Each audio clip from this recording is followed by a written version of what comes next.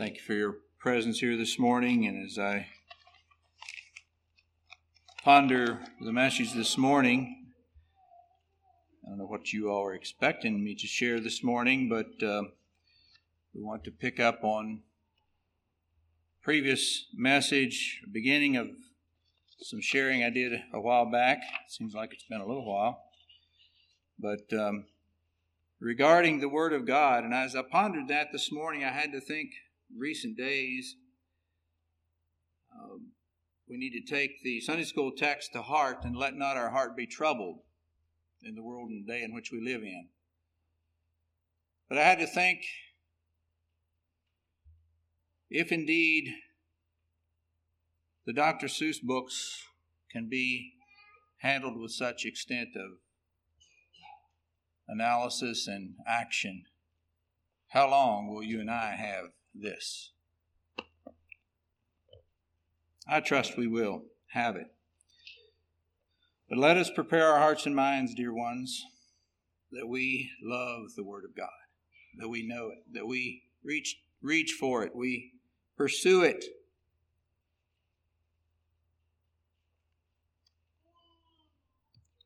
The last time we looked at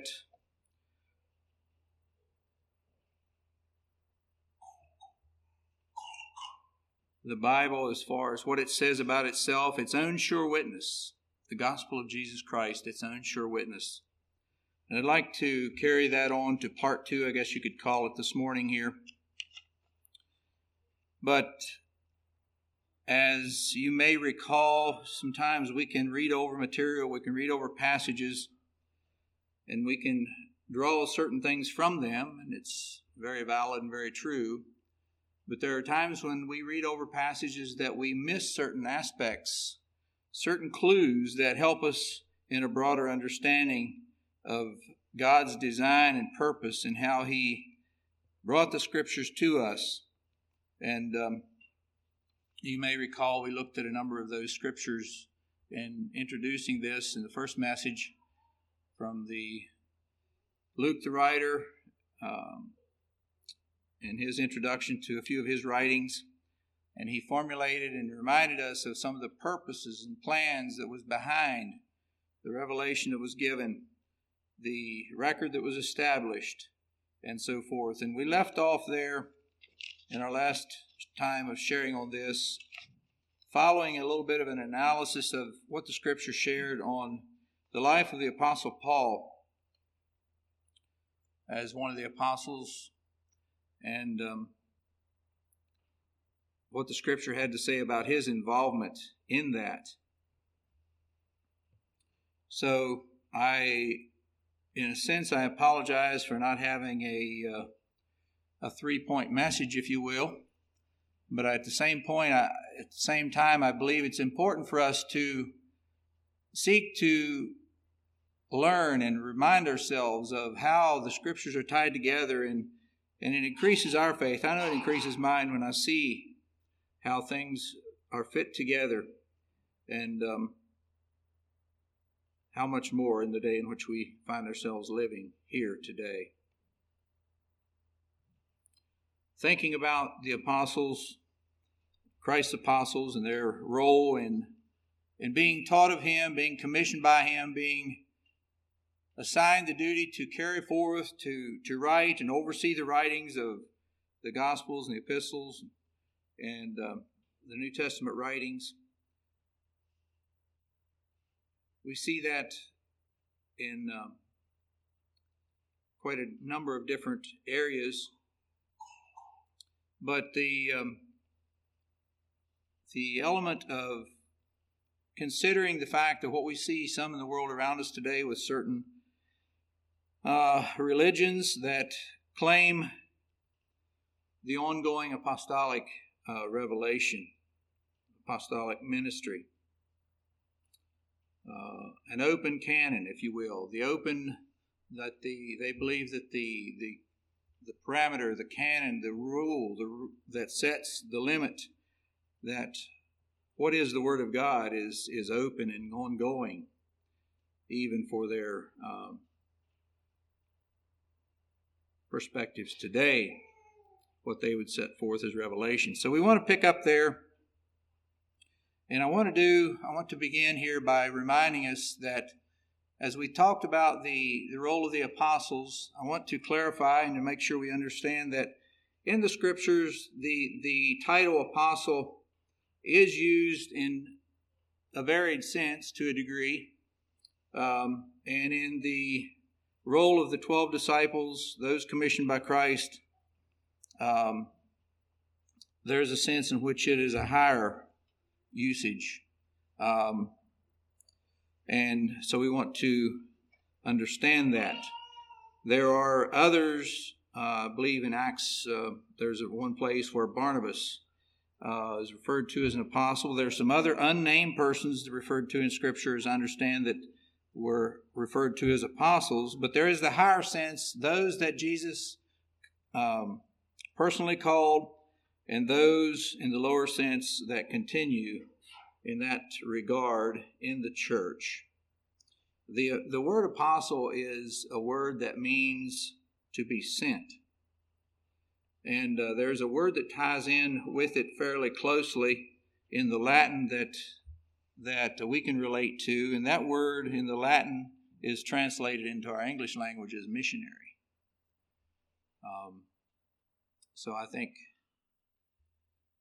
for most of us that have ever been involved in any mission outreach or mission endeavor, we didn't consider ourselves apostles. But in that sense, it was the thought of being sent. Perhaps a couple scriptures.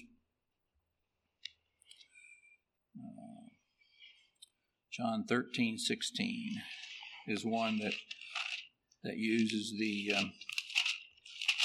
word in that sense. Verily, verily, I say, the words of the Christ, of our Lord here, verily, verily, I say unto you, the servant is not greater than his Lord, neither he that is sent greater than he that sent him. 2 Corinthians 8:23 is another passage. Perhaps we'll, there it's the word messenger is used, translated, and then I'll take the time to go to Philippians 2, verse 25.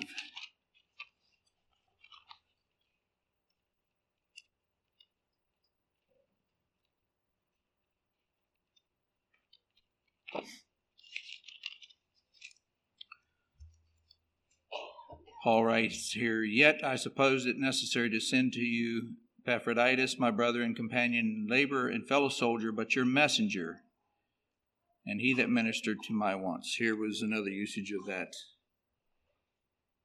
word.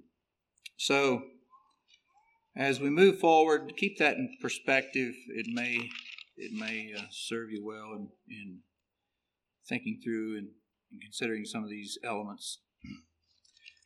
I want to look further at the role of the apostles in regard to their teaching, their doctrine. In Acts chapter 2, to begin with, there's evidences of the importance of their doctrine. We can probably think of a number of scriptures, but here is one that specifically refers to the fact that they continued in the apostles' doctrine. It says in verse 42, "And they continued steadfastly in the apostles' doctrine and fellowship, and in breaking of bread, and in prayers." Here was one record among many others that revealed the role, the importance of what the apostles had been taught, what was revealed to them later through the Spirit, and what they set forth. And it's actually referred to, we'll see in certain occasions here, that it's referred to in that setting as traditions. But I want to look at that a little bit more. 2 Thessalonians chapter 3, verse 6 brings out that thought. I apologize in a sense for taking a little more methodical route here, but I think it's important for us to be able to absorb some of these things if we need to learn them, to be refreshed and reminded of them. And so I want to allow you to have time to follow me through these scriptures. 2 Thessalonians chapter 3, verse 6. We read these words, "Now we command you, brethren, in the name of our Lord Jesus Christ, that you withdraw yourselves from every brother that walketh disorderly, and not after the tradition which he received of us."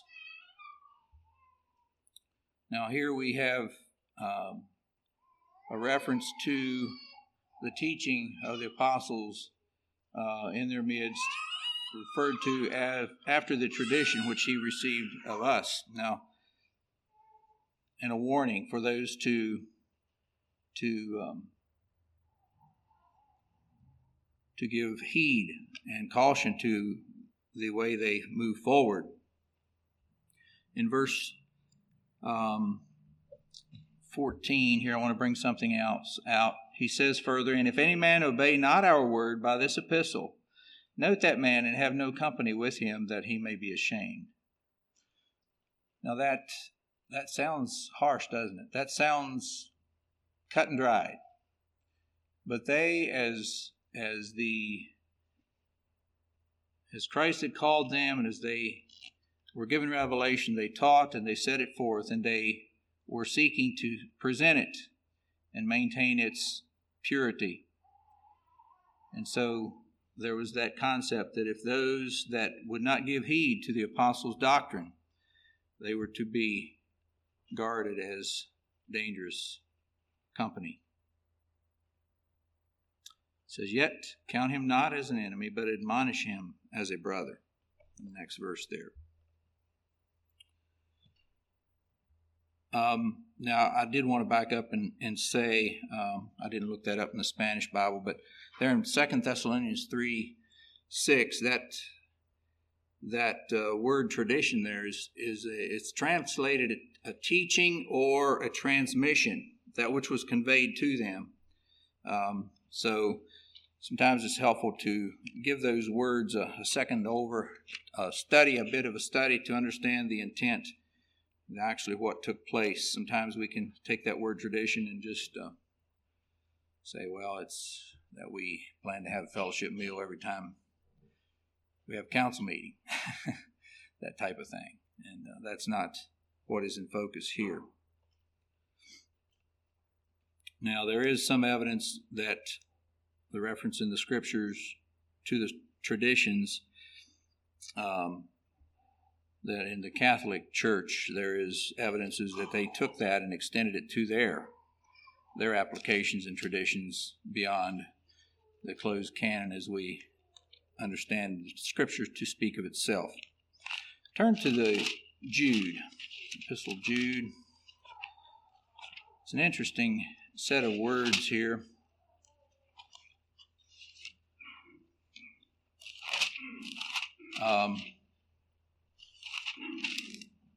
This is kind of a side note, and I guess in a sense it deviates from my intent to draw strictly from the scriptures to see what the scriptures say about itself, what they give witness of regarding itself.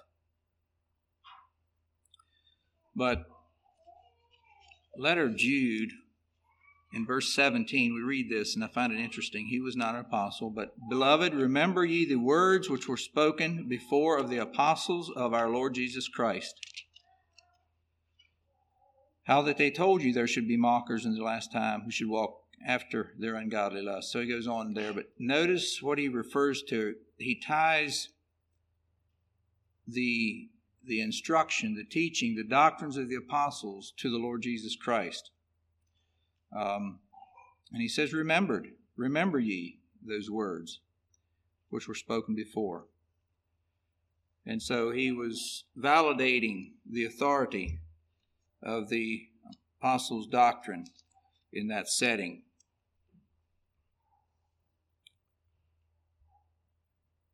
And a number of scriptures help us understand that as the apostles taught their doctrine in the infancy of the church, it began to function as scripture in that setting. And it was regarded with that authority and with that role in their lives. And as it happened that way, we see, as we read there in Acts 2:42, they continued steadfastly in the apostles' doctrine. They recognized it. They received it as the Word of God, as having authority in their life and experience, giving them direction. Because it was conveyed, and this kind of goes back into the first message, but it was conveyed by those who were eyewitnesses of the life and ministry of Jesus Christ. They were tutored under His direction and spirit. It was given authority by the independent observations of it, the authoritative teaching of it, and then also we'll know, we notice in the Scriptures a number of occasions where it refers to the role of the apostles and their revelation and their role through the confirmation of the signs that went with that. Let's go to Mark chapter 16, Gospel of Mark chapter 16, verse 15.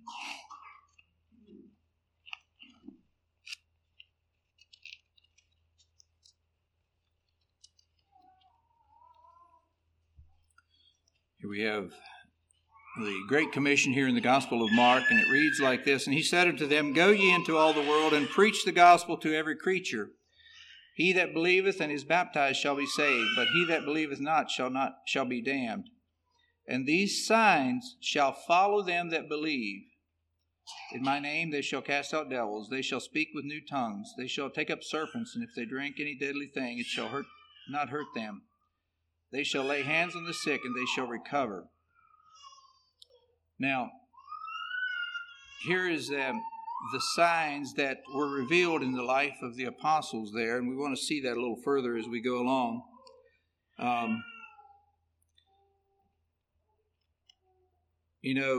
Perhaps, we had a question in Sunday school class this morning a little bit like that. Well, what about the greater works that Christ referred to in our lives? But let's seek to be careful as we look in the Scriptures and not to generalize, but to make proper application of it as we bring it into our daily lives in the current age in which we live. In verse 19 it says, So then, after this is following the ascension, after the Lord had spoken to them, he was received up into heaven and sat on the right hand of God. And they went forth and preached everywhere. This is speaking of the apostles. The Lord working with them and confirming the word with signs following.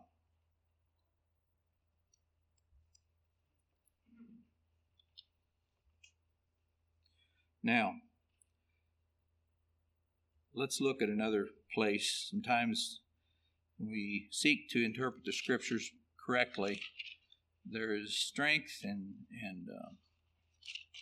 help in making observations in various locations. So Hebrews chapter 2 is another place that we have record of the role that those things took in the early church.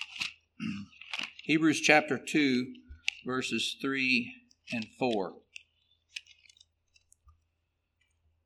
The writer says, How shall we escape if we neglect so great salvation, which at the first began to be spoken by the Lord, and was confirmed unto us by them that heard him? Who heard him? The apostles heard him. God also bearing them witness, both with signs and wonders, and with divers miracles and gifts of the Holy Ghost, according to his own will. So keep in mind some of those aspects that the Scriptures do reveal to us there in that. Now let's go to Acts chapter 5. Some further references that can help us, I believe, in our perspective of understanding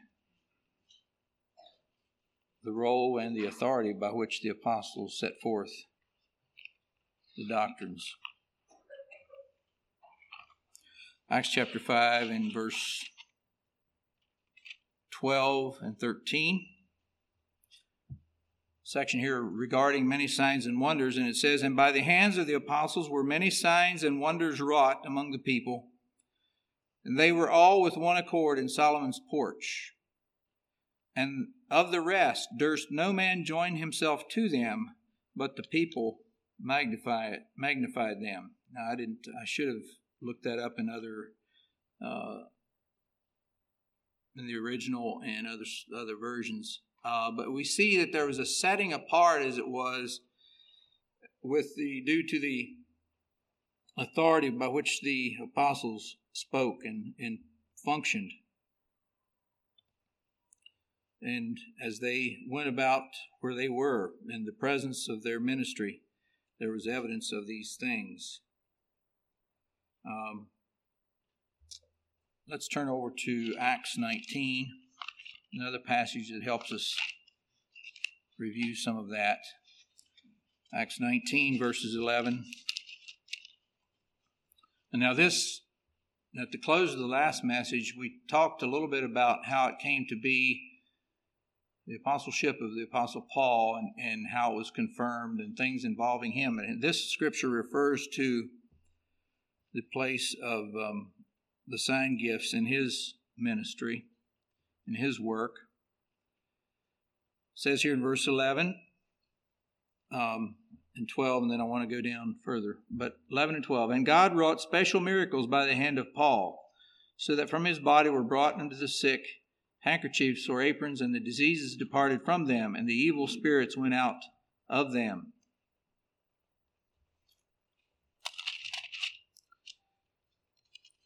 Now, if you notice, this was part of his involvement there, but notice down in verse 20 of that passage, it says, "So mightily grew the word of God and prevailed." And in the previous verses, interjoining these first verses I read, there's references to the fear of God, the understanding that fear fell on them all in verse 17, "And the name of the Lord Jesus was magnified. And many that believed came and confessed and showed their deeds." You see there the fruits of repentance, the fruits of brokenness, the fruits of casting all their cares on him, that he might be able to care fully for them.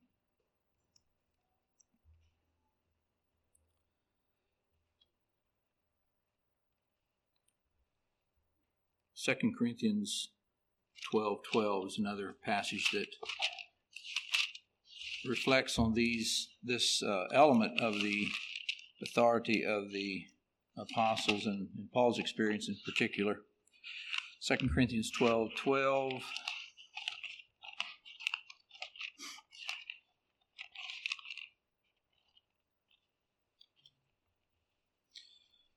Here is some of the passages, the verses that Paul is defending his apostleship, demonstrates it. You could call it defending, but he presents it, the evidence of it. I'll begin in verse 11. "I am become a fool in glorying, ye have compelled me, for I ought to have been commended of you, for in nothing am I behind the very chiefest apostles, though I be nothing. Truly the signs of an apostle were wrought among you in all patience, in signs and wonders and mighty deeds. For what is it wherein ye were inferior to other churches, except it be that I myself was not burdensome to you? Forgive me this wrong." But in verse 12, I wanted to focus there on that.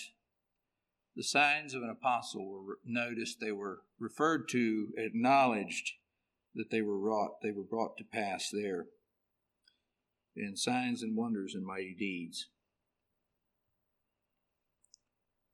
This morning, as we look at the scriptures, I realize the major body of this message perhaps was in the first aspect. But when you look at the New Testament scriptures and we realize that the scriptures refer to the role of those called, that had personally been called by Christ, different elements of their ministry. And then we see that, and this morning it's interesting, we're starting a study in the Sunday school lesson on the book of John. But when you consider the fact that the Gospel of John, which we understand to be the last gospel that was written, when you consider the fact that the last epistle to be written was what? Revelation. And in the early church, when those called of Christ as apostles, when they left the scene, there was a sense in which that canon was very clearly closed.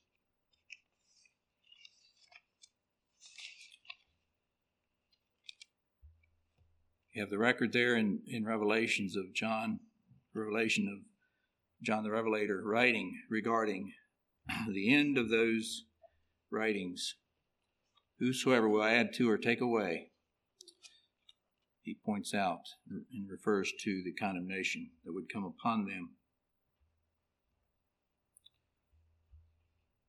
There were others, even as we face today in the biblical record, that were seeking to put themselves in the place of those that Christ had called and commissioned for that role. In Revelation chapter 2, if you're handy there, you can turn to that passage. Revelation chapter 2, verse 2. Here we have the words of Christ reflecting on the life of the church at Ephesus. And he says this, and I find it very interesting.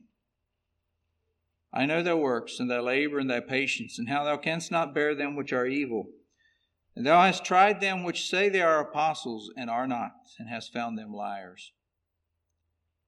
So even in that setting, there was a need to try the spirits, discern, and to hold to the true authority given to the apostles of Jesus Christ as they sought to live by faith. Today, this aspect of the Scriptures not being closed. Now, and perhaps some of you all have questions, likely do, and I don't know that I will have all the answers, but with time, and I do plan to try to look a little bit further as far as the elements of the New Testament canon and the Old Testament canon as well. And you might have questions. I know it's oftentimes we hear, well, what about the Apocrypha? What about these? What about that writing? And we want to follow through on that with God's help. But in today's world, the element of an ongoing open canon, providing for their own apostles to go forth and to advance the Christian faith as they see best. We see that in a number of religions around us. The Mormon religion, they have their council of the Latter-day Saints. The Jehovah's Witnesses, they actually proclaim in their literature that they are the only organization that is promoting truth into all the world. And we could understand that to be the perils that come with that. Sometimes we know dear ones that relate to the Pentecostal churches, and they, perhaps not in a full way, would embrace some of what we're looking at here this morning, but they would make exception for those at times that would declare a direct revelation and give it equal authority to the Scripture in their lives. So we need to warn and guard against those kind of things. 1 Corinthians 14:37. We do want to cover that verse. There Paul says, if any man sets him forth as one to be spiritual. I don't have the exact wording here. Let me get there first. 1 Corinthians 14.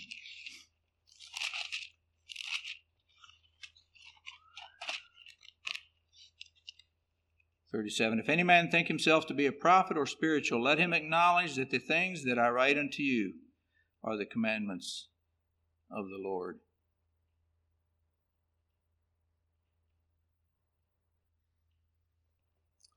Was Paul being presumptuous?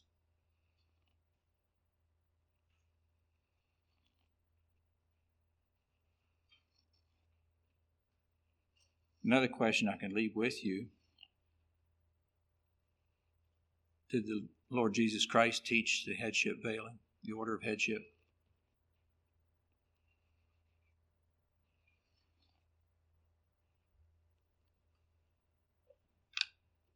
I'd like to give some clarity to that connection at some point.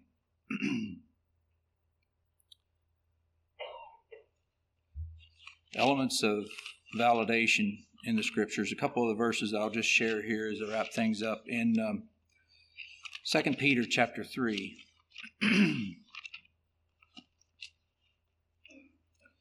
verses 15 and 16.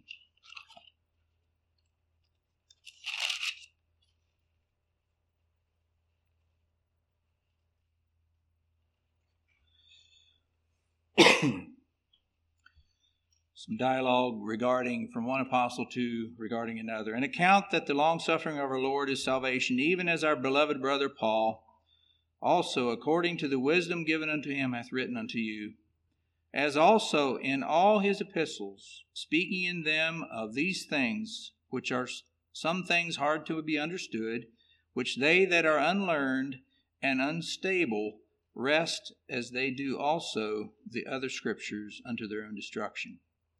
And you realize what he's actually saying here. He's putting the writing of Paul on the same footing as other Scripture. Do you notice that? Do you see that? It's a very important concept as we view the New Testament canon. I'll read it again. As also in all his epistles, speaking in them of these things, in which are some things hard to be understood, which they that are unlearned and unstable wrest, as they do also the other Scriptures, unto their own destruction. So those he recognized that were trying to turn and twist Paul's teaching, it was not a new concept. It was something they had already tried to do and did with the other Scriptures as well. So he goes on and says, Ye therefore, beloved, seeing ye know these things before, beware lest ye also, being led away with the error of the wicked, fall from your unsteadfastness. But grow in grace and in the knowledge of our Lord and Savior Jesus Christ. To him be glory both now and forever. Amen. The Scriptures are a miracle to me this morning. In John, Jesus said these words in John 16, verse 12, and I don't have it here to quote exactly, but I have many things to say unto you, but ye cannot bear them now. He was talking to the disciples. A reference to the fact that there were many things that were to be taught and to be revealed. And there's a reference in one of the introductions, we covered it the other week, regarding many of the teachings that Christ taught that we don't have record of in the Scriptures of what was given, but a reference to the fact that he taught them of the kingdom of God.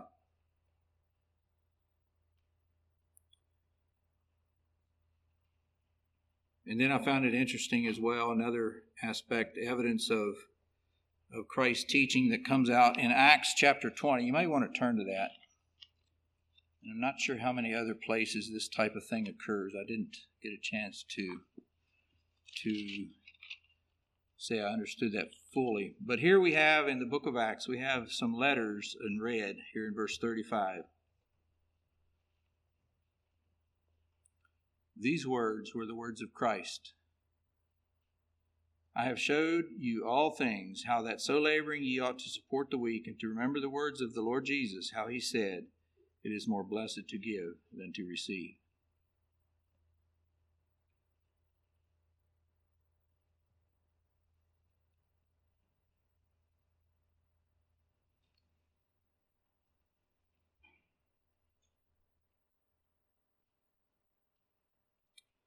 I don't know where you stand this morning in your perception, your understanding of the Word of God, but I believe without any doubt that God wants us to be firmly going forth in faith, understanding that he has set forth his word and that it effect his grace and power in our lives today. And, it doesn't take long. If you want to, you can find someone to debate this and that and the other. But some of these details are a real help to you and I as we are reminded of the role they had, the impact their doctrines, their teachings had, that it was authoritative, that it was confirmed by God. And we see much of the divisiveness in the Protestant world around us today is slicing and dicing the Scriptures, separating the New Testament into sections, portions. And so may God help us go forward with our eyes open and our lamps lit, seeking to learn and ever be led of him for his grace, by his grace and for his glory.